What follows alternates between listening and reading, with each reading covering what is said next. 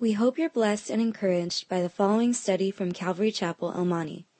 It's our simple prayer that you would grow stronger and deeper in an intimate and personal relationship with Jesus Christ. Should you have any questions, please feel free to contact us here at Calvary Chapel, El Monte. Let's open up to Luke chapter 12 today. As we finish the chapter with a fiery sermon from Christ. Let's look what it says in verse 49. Jesus said, Luke 12:49, I came to send fire on the earth, and how I wish it were already kindled. Pretty interesting thing that Jesus says, huh? He's saying, I came to set the world on fire. And you wonder, well, what does the Lord mean by that? Well, I think when you study fire within the Scriptures, it carries at least a couple of messages to us. Number one, purification. We see that within the pages of Scripture, a fire will bring purification. But another thing that we see within the Scriptures is that fire speaks of punishment. Fire speaks of punishment. And undoubtedly, when we see how Jesus said, man, I want to set the earth on fire, and I wish it was already on fire. Basically, what Jesus is saying is that I'm eager to justify, I'm eager to purify my people. And I'm eager to bring justice on planet Earth, for justice to prevail. Because we look out and we see all the sins and all the wrongs and all the calamities and all the tragedies. And Jesus is saying, man, I just want everything to be done. It's a really cool thing. He's eager for justice to prevail, which would eventually mean that every unrepentant sin and sinner would be punished in the fires of hell. And even we know one day that this world will burn. And so fire, it speaks of purification and heaven for those who trust in Christ. And fire speaks of punishment, hell, and the lake of fire for those who will not. And so right off the bat, man, I want to challenge you today, if you're not a believer, to give your life to Christ. He's your only hope. He doesn't want you to perish. But the Lord wants to wrap everything up. And when we look out at the signs of the world that we're living in today, we know that I believe He's about to come very soon. Purification fire, punishing fire. It's real interesting. Over in the Gospel of Matthew chapter 3, in verse 11 and 12, both of these are spoken of, purification and punishment. Jesus said this, I indeed baptize you with water unto repentance, but he who is coming after me, John the Baptist said this, is mightier than I, whose sandals I am not worthy to carry. He will baptize you with the Holy Spirit and fire. And so that's the purification message, the fire, what Jesus will do in your life. Some of you really love the Lord, huh? Some of you really love God and you love everybody else, right? Some of you here, and you're on fire, for the Lord. And that's what Jesus does. It's that purifying fire where you cut through all the things that you know are not of the Lord. You fall in love with the Lord. You fall in love with the people. And the Holy Spirit is the one who does that. It's that purifying fire. But it goes on to say in verse 12, it says, and his winnowing fan is in his hand, and he will thoroughly clean out his threshing floor and gather his wheat into the barn. But he will burn up the chaff with unquenchable fire. You see, it's one thing for us to, come in and, we're all kind of like in this whole thing. But coming to church service alone doesn't save you, man. You got to make sure that your heart is surrendered to Christ. Because one day there will be the separation between the wheat and the chaff, between those which really have the substance of their Savior and those who don't. And that's what Jesus is speaking of here. He's speaking of that fire of purification and the fire of punishment. And another thing to take into consideration here is Jesus is really about to fire things up in the sense that we're going to see in our study today that the cross of Christ, it brings conflict. Here we are preaching the cross of Christ, right? Many people are offended by it. They don't like what Christians have to say, how Jesus is the only way. And in one sense, this fire has been ignited. When you really live that life of John 14:6, where Jesus said, I am the way, the truth, and the life, and no one comes to the Father except through me, it's like, boom, you start this fire, especially in the world that we live in today. They don't like that message. They want to coexist. They want toleration. They believe all roads lead to God, and it's a lie. And so Jesus is saying, man, I'm going to start this fire, man. Lenski said this, the mission of Jesus did start a conflagration on earth, one that has never subsided and will burn on until the end of time. Jesus, it's like he drenches the world with, lighter fluid. He lights a match and boom. When he died, he began to set this world on fire. And he works in us and he works in the areas of purification. And one day he will work in the area of punishment. And so we see the spark here in verse 50, where Jesus says, but I have a baptism to be baptized with, and how distressed I am till it is accomplished. We see, first of all, the death. This is going to start the fire. The baptism Jesus speaks of here is a picture of his coming death on the cross of Calvary. And speaking of his coming death, it's interesting. James and John, one day they came to Jesus. And actually their mom came. You read the story in Mark chapter 10. And she said, Jesus, is it okay if my sons sit on your right hand, on your left hand? Here's James. Here's John. Jesus, is it okay for them to have this area of ministry, this position in ministry? But Jesus said this to them in Mark 10:38. You do not know what you ask. Are you able to drink the cup that I drink and be baptized with the baptism that I am baptized with? What he was saying was, you guys want positions of ministry, but you probably don't even realize what it is. Think about this. Ministry is a call to die. And we're all called to die as Christians, but I think for some of us, we got to understand that the baptism of ministry is a baptism of blood, in which Jesus Christ sets the example for us in that he laid down his life. And that's what the baptism is. You remember when you guys got baptized? For a lot of you, it was a long time ago. But for some of you, you remember when you got baptized? Do you remember what happened? We put you under the water, man. Some of you fought us. Good thing we're strong, man. But we put you down under the water. You died. At least you were supposed to. And that's what baptism is. That's not only for the Christian, but we see here it's for the minister. Jesus is saying right here, listen, I have a baptism to be baptized with. He's talking about his death and how distressed I am till it is accomplished. It's kind of interesting, you guys. The two figures right here that we see that connect to each other. Okay, one is a fire and one is water. And the water creates the fire. It's kind of weird, huh? You're like, man, it doesn't normally work that way. But here we see it does. And it's kind of a symbolic way of saying that even the cross, it's mysterious how the cross of Christ would create such a conflict. Because what is the cross of Christ? The cross of Christ is our way of salvation. The cross of Christ is a way that our sins are, washed away. The cross of Christ is the love of God for the world. It's our way to heaven. And yet it creates a conflict like water starting a fire. But that's the reality of the world that we live in. Jesus said, listen, I came to start this, fire on earth. A lot of things happening, man. Those people, they're going to get purified. Those people, unfortunately, who resist and insist on their own ways, they're going to get punished. It's this whole fire, right? And it begins with my death. And in verse 50, he says this, interesting words, how distressed I am till it is accomplished. The Greek word means to hold together, to be held by. It means closely occupied with any business.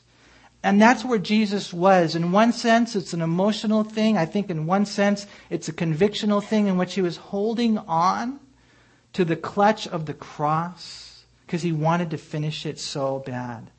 The NIV says, what constraint I am under until it is completed. The NLT says, I'm under a heavy burden until it is accomplished. I think it's cool in looking at the Lord that He just came to die. And He's our example. He had a work to do from the Father, and He said in John chapter 4, my work is to do the will of the Father and to finish the work. That was His food. And we need to have the same heart. I pray we would kind of say the same thing. Lord, I'm distressed. I am, in this place until it is accomplished. So that one day we see later in John chapter 19, Jesus will say some words that are so amazing that He had finished the race, that He had finished the job. It's hard, but it's the calling in our life. When you're facing ministry, when you're facing the work of God, you have this kind of mixed emotions. Later in John chapter 12, verse 27, Jesus says, now my soul is troubled, and what shall I say? Father, save me from the hour? But for this purpose I came to this hour. And so, Father, glorify your name. As you go through life, not just pastors, not just missionaries, all of us here, we go through hard times. I wish we didn't have to. I wish that the devil would leave us alone. I wish that mistaken Christians would chillax. I wish that things would be nice and smooth sometimes, but I know that that's not the way it is.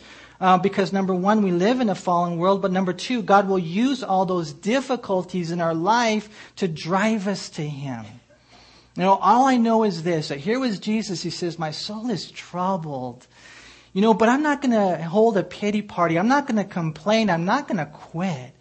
Because this is what I came for.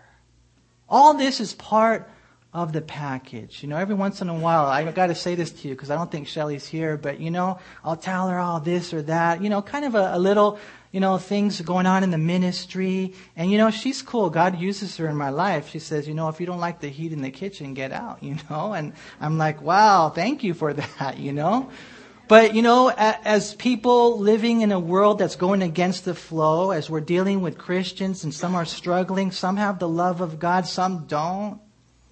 They just don't.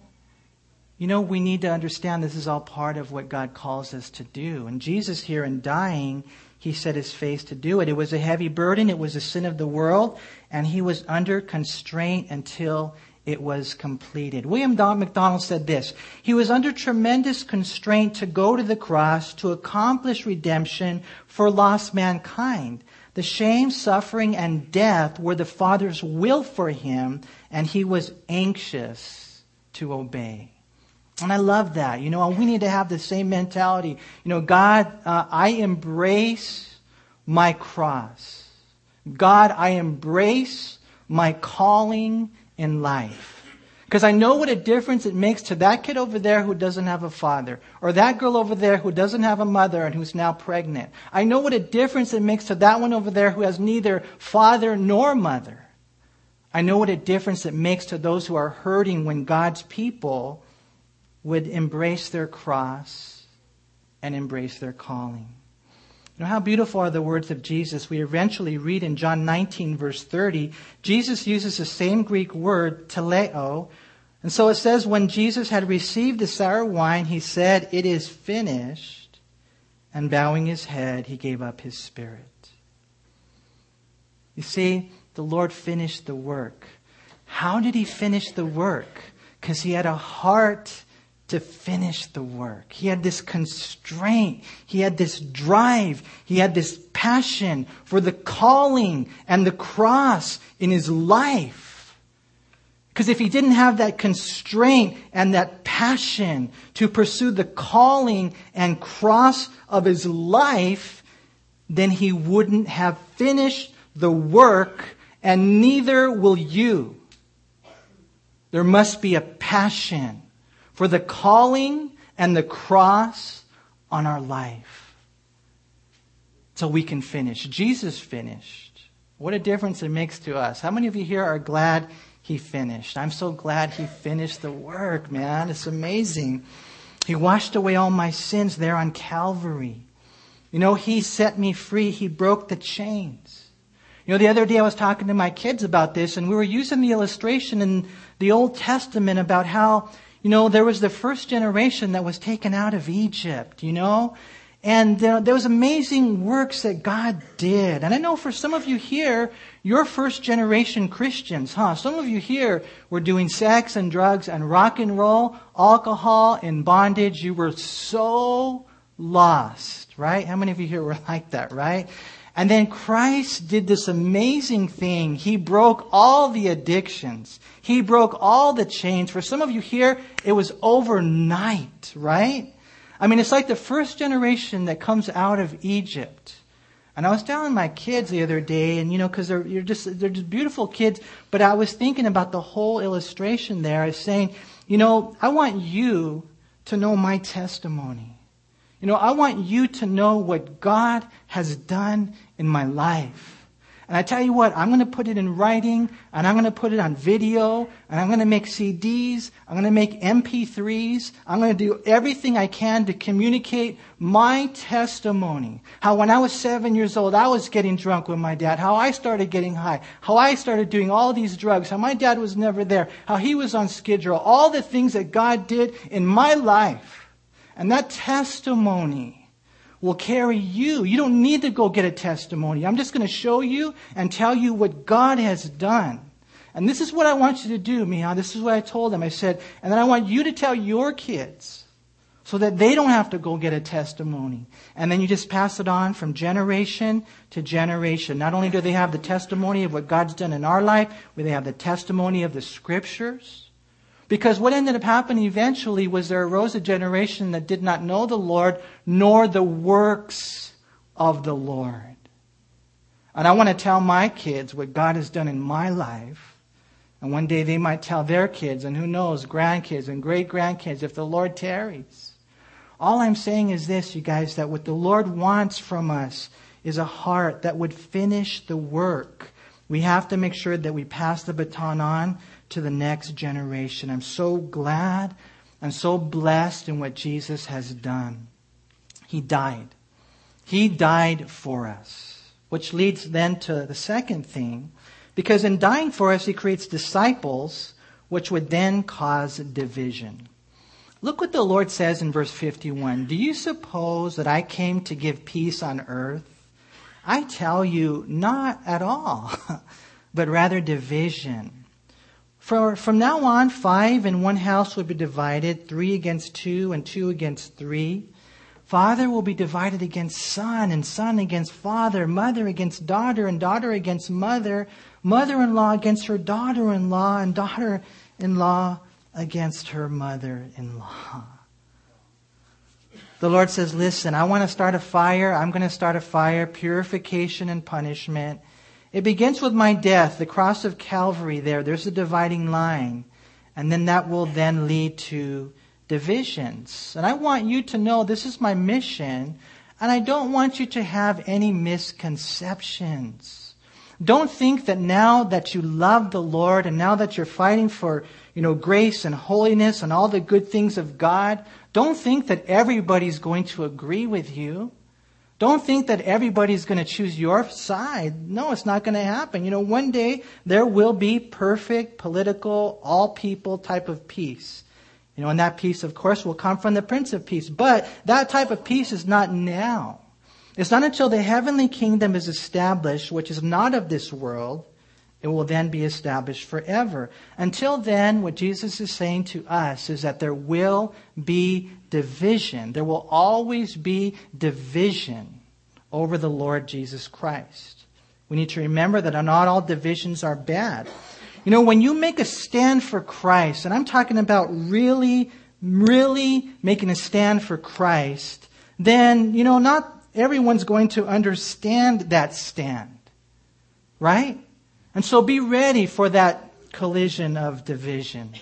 Oswald Chambers said this, there is a division as high as heaven and as deep as hell between the Christians and the world. You see, and that's where we're living in. We see that because of Christ, there was division all over the place, even in His very life, during His lifetime. If you go over to John chapter 7, let's go there real quick. Look what we read in John chapter 7. beginning in verse 40,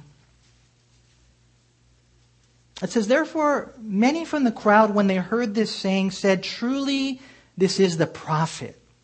Others said, 'This is the Christ.' But some said, 'Will the Christ come out of Galilee? Has not the Scripture said, the Christ comes from the seed of David and from the town of Bethlehem where David was?' So there was a division among the people because of who? Because of him, right?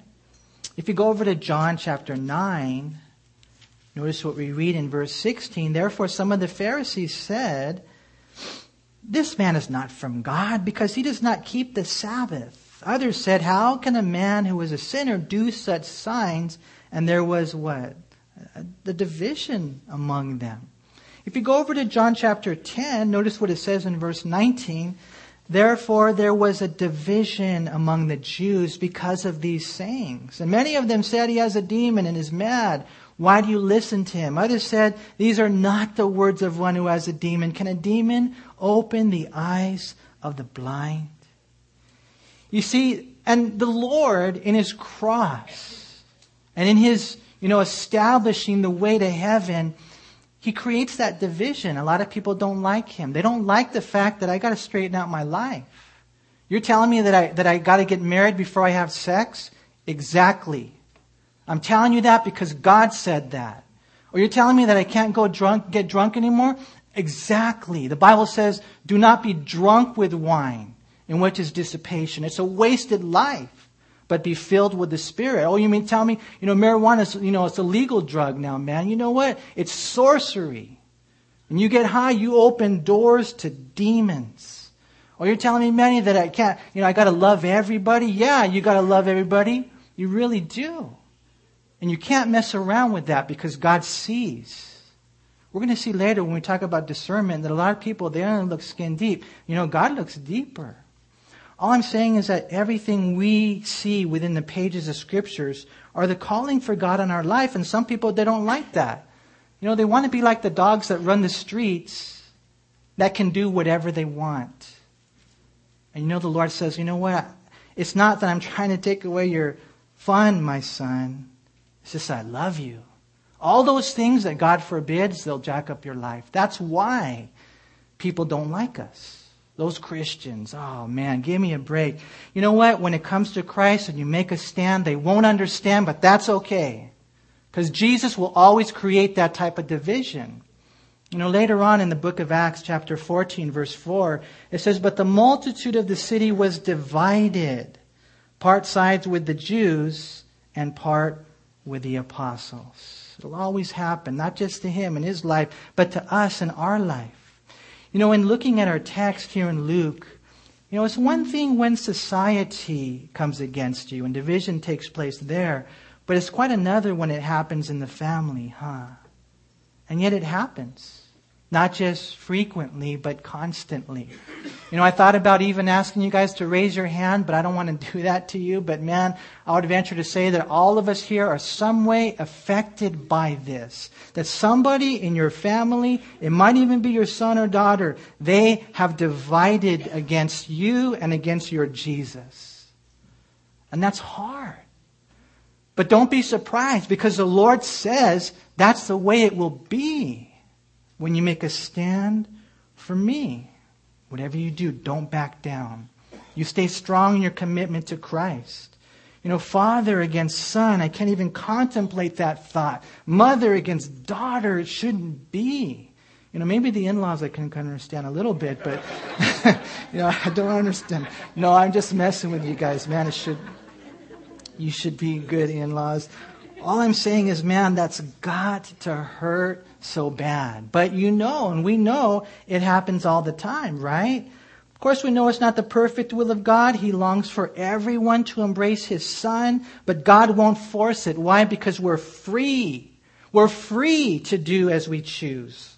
God's perfect will is for unity in society amongst every family, but it won't be a reality until we're home in heaven one day.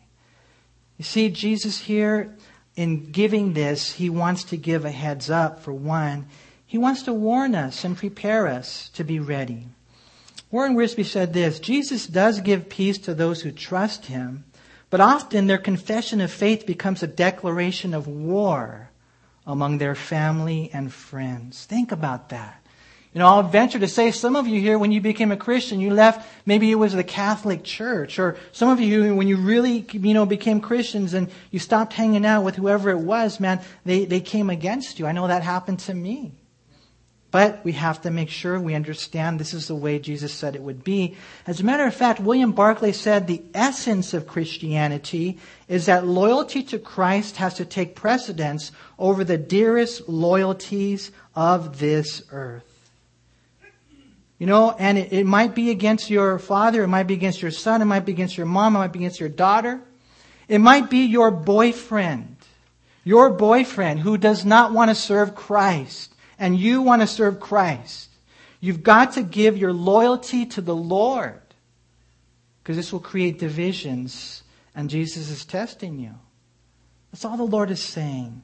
You see, His death would lead to division against His disciples. It's actually the great divider in our destiny. Therefore, last thing is this, that Jesus calls everyone to discernment. Look what we read in verse 54. Then He also said, now He's speaking to the multitudes, whenever you see a cloud rising out of the west, immediately you say a shower is coming, and so it is. And when you see the south wind blow, you say there will be hot weather, and there is. Hypocrites, you can discern the face of the sky and of the earth, but how is it that you do not discern this time? Yes, and why, even of yourselves, do you not judge what is right? When you go with your adversary to the magistrate, make every effort along the way to settle with him, lest he drag you to the judge deliver you to the officer, and the officer throw you into prison. I tell you, you shall not depart from there till you have paid the very last mite. You see, the Lord is always calling people to salvation, man. All the time. He speaks and He feeds the believers, but He's always calling people to salvation. And He says, I'm going to start a fire. And you can picture Him right now. He's kind of lighting the match, and I'm going to start a fire. And it's going to be a fire of purification. In many of your lives, you're going to be a totally different man. It's the fire of the Holy Spirit. And there's this fire that's ignited. It's the fire not only of purification, but of punishment. And He's warning people, right? And He said, it all started when I died on the cross. For some reason, people don't like me. But that's okay, because I guess it's the hostility of the enemy. But it creates this division, right? My death creates division. And so here's the way I want to close this message, the Lord says. I want you to be a discerning disciple. I want you to really see a couple of things. Number one, who I am, Jesus says. And number two, who you are. Who is Jesus Christ? And for that, He uses an illustration of a weather, people, how we can kind of tell the weather, right? We need to discern the Lord's life in this. Now in Palestine, whenever a restant breeze combined with a cloud would occur, it meant that moisture was coming from the Mediterranean Sea. If you were to look at a map of Israel, you would see on the west side, you would see the sea. You would see the Mediterranean Sea. And so if the wind's blowing this way and you see the clouds over there, it doesn't take a rocket scientist to know, cool, rain is coming, right? But if you began to notice that the wind is blowing from the south, again, if you look at a map of Israel, you see down here the wilderness of Zin, right? If the wind was blowing that way, you're like, oh no, it's going to be a hot one today and I don't have any air conditioning, right? And the Lord says, you guys can figure that out, right? And the Lord says, I don't get it, man. You guys can figure out the weather, but you can't figure out when God comes into your life. It's crazy. And He calls them hypocrites. He rebuked the people for being able to discern the coming weather, but not the coming Savior. Even though in looking at this whole thing, the hands on God's watch pointed to Him, they could not figure out what time it was. That's what Jesus says right there. They couldn't figure that out. And here we are even today, a couple of thousand years later. We love to talk about the weather, don't we? Most of you here, we like talking about the weather. Maybe it's because there's nothing else to talk about. I don't know. Or maybe it's because, you want to give good counsel. Like, hey, you should wear shorts tomorrow. I don't know. We're talking about the weather. Here we are 2,000 years later, and we have, the weatherman, Channel 7, 7,000 Doppler. There's all these things that we're able to discern this. But we can't figure out the things that are really important in life. Again, Warren Wiersbe said, how tragic that men today can predict the movements of the heavenly bodies, split atoms, and even put men on the moon. But they are blind to what God is doing in the world. They know how to get to the stars, but they do not know how to get to heaven. Our educated world possesses a great deal of scientific knowledge, but not much spiritual wisdom. Crazy.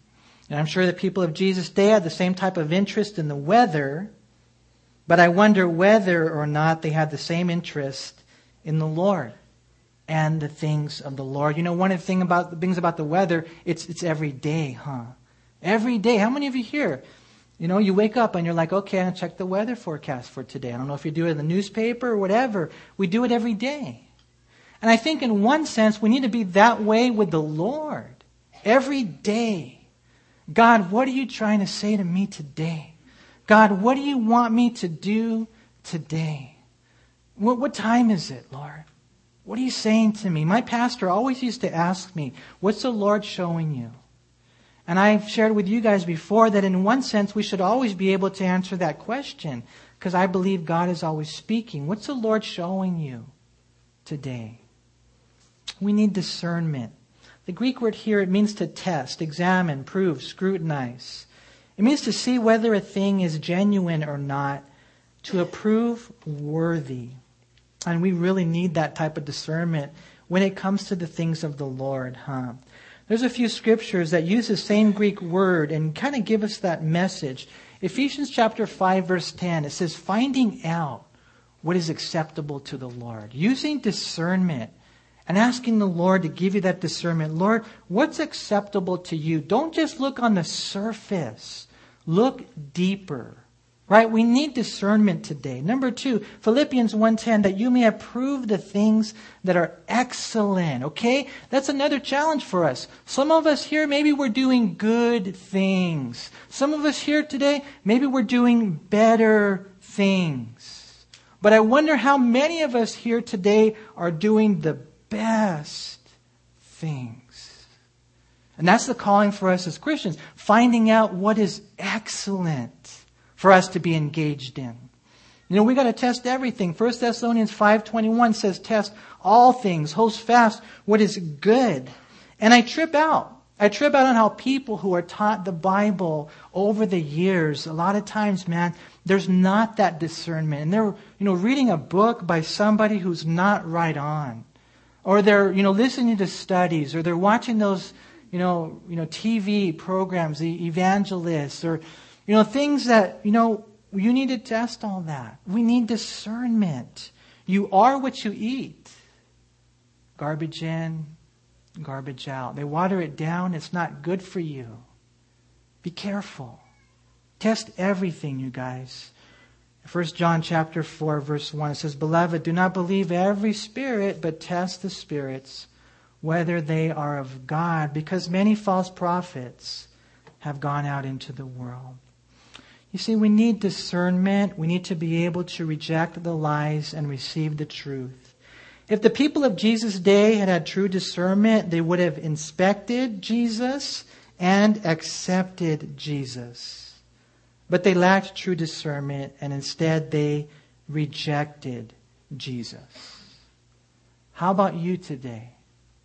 Have you inspected Jesus? Have you accepted Jesus? Or have you rejected Jesus?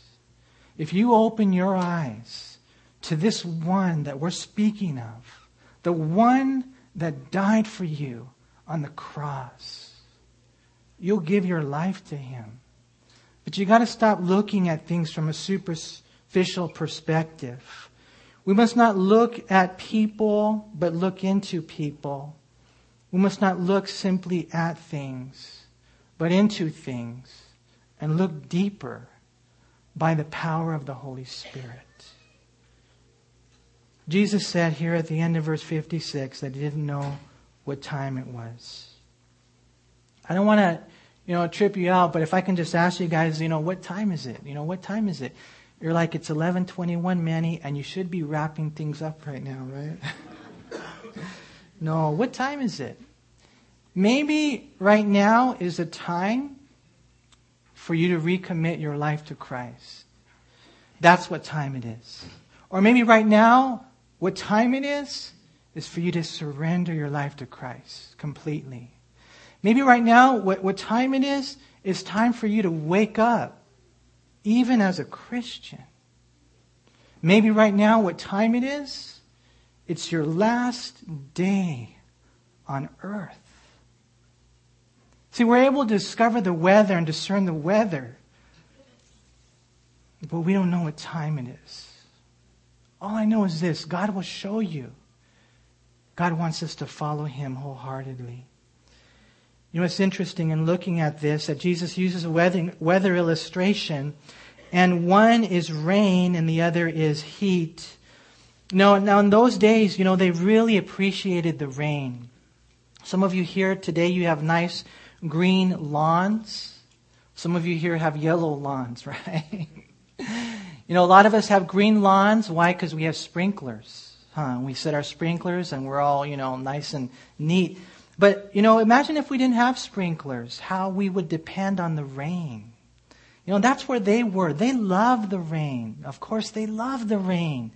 I know some of you here, you love the rain, because I know every time it rains, I always thank God. What a blessing it is, But then, what about the heat?